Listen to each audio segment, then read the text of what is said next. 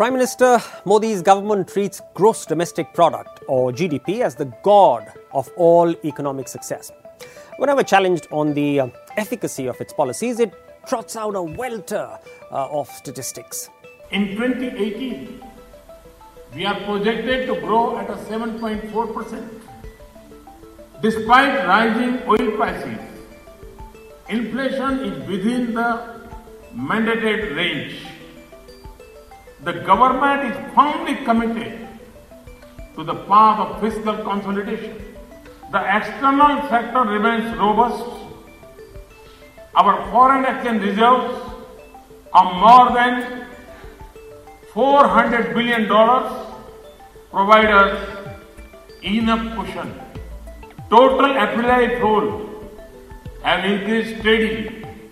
More than $222 billion have been received in the last 4 years. As is his wont, Modi cherry-picked all the good stuff at AIIB's AGM, but plenty of troublesome facts were left unsaid. Number one, bad loans of 10.3 lakh crore, that's 11.6%, are projected to touch a crippling 12.2% of all bank outstandings by March 2019. While 701 cases have been submitted for bankruptcy resolution, only 176 have been resolved. Credit to large corporates grew at a mere 1% year on year. So industrial growth recession continues despite the 7.4% GDP growth.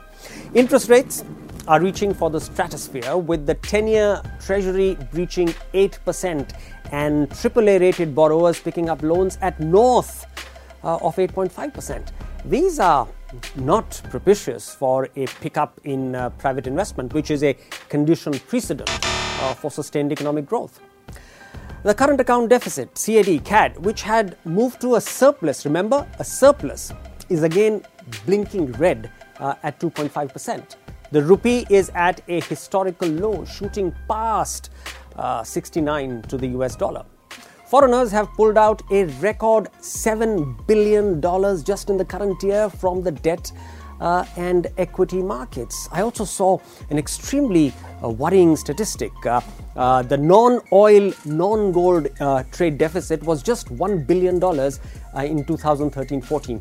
You know how much it has ballooned to now? $53 billion plus. Also, FDI growth is at the lowest in the 4 years of the Modi government. The government has done a phantom disinvestment by forcing ONGC to pay 35,000 crores for buying HPCL, which are both dominant public sector companies. So the cash has moved from one government pocket to another without any genuine inflow.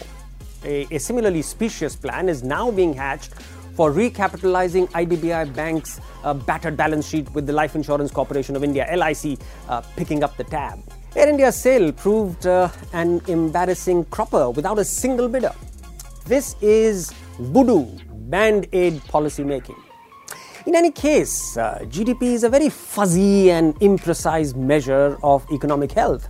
It is always fixated on more, not on better.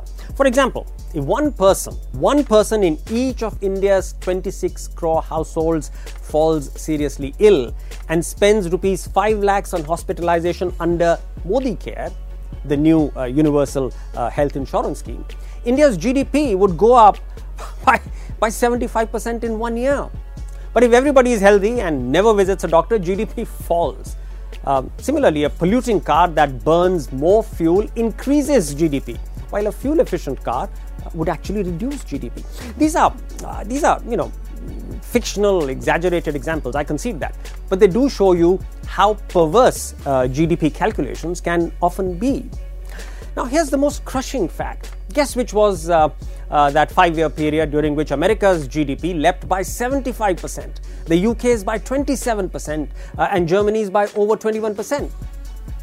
It was 1938 to 43, when the most brutal phase of the Second World War raged across the planet. Millions were killed, cities got bombed to rubble, ships were sunk, aircraft got crashed, but hey, enjoy, because the GDP of the warring nations swelled. with a bloody pride. But before I go, I also want to give you a postscript and set the perspective right. You shouldn't get me wrong. I'm not panning GDP growth. The bulk of it does show up in a genuine improvement in living standards. In fact, I'm a great votary of rapid GDP accretion. But it is as much a gross economic jumla, which is a clever and auspicious promise, as the gospel of prosperity that Prime Minister Modi is making his 2019 re-election pitch.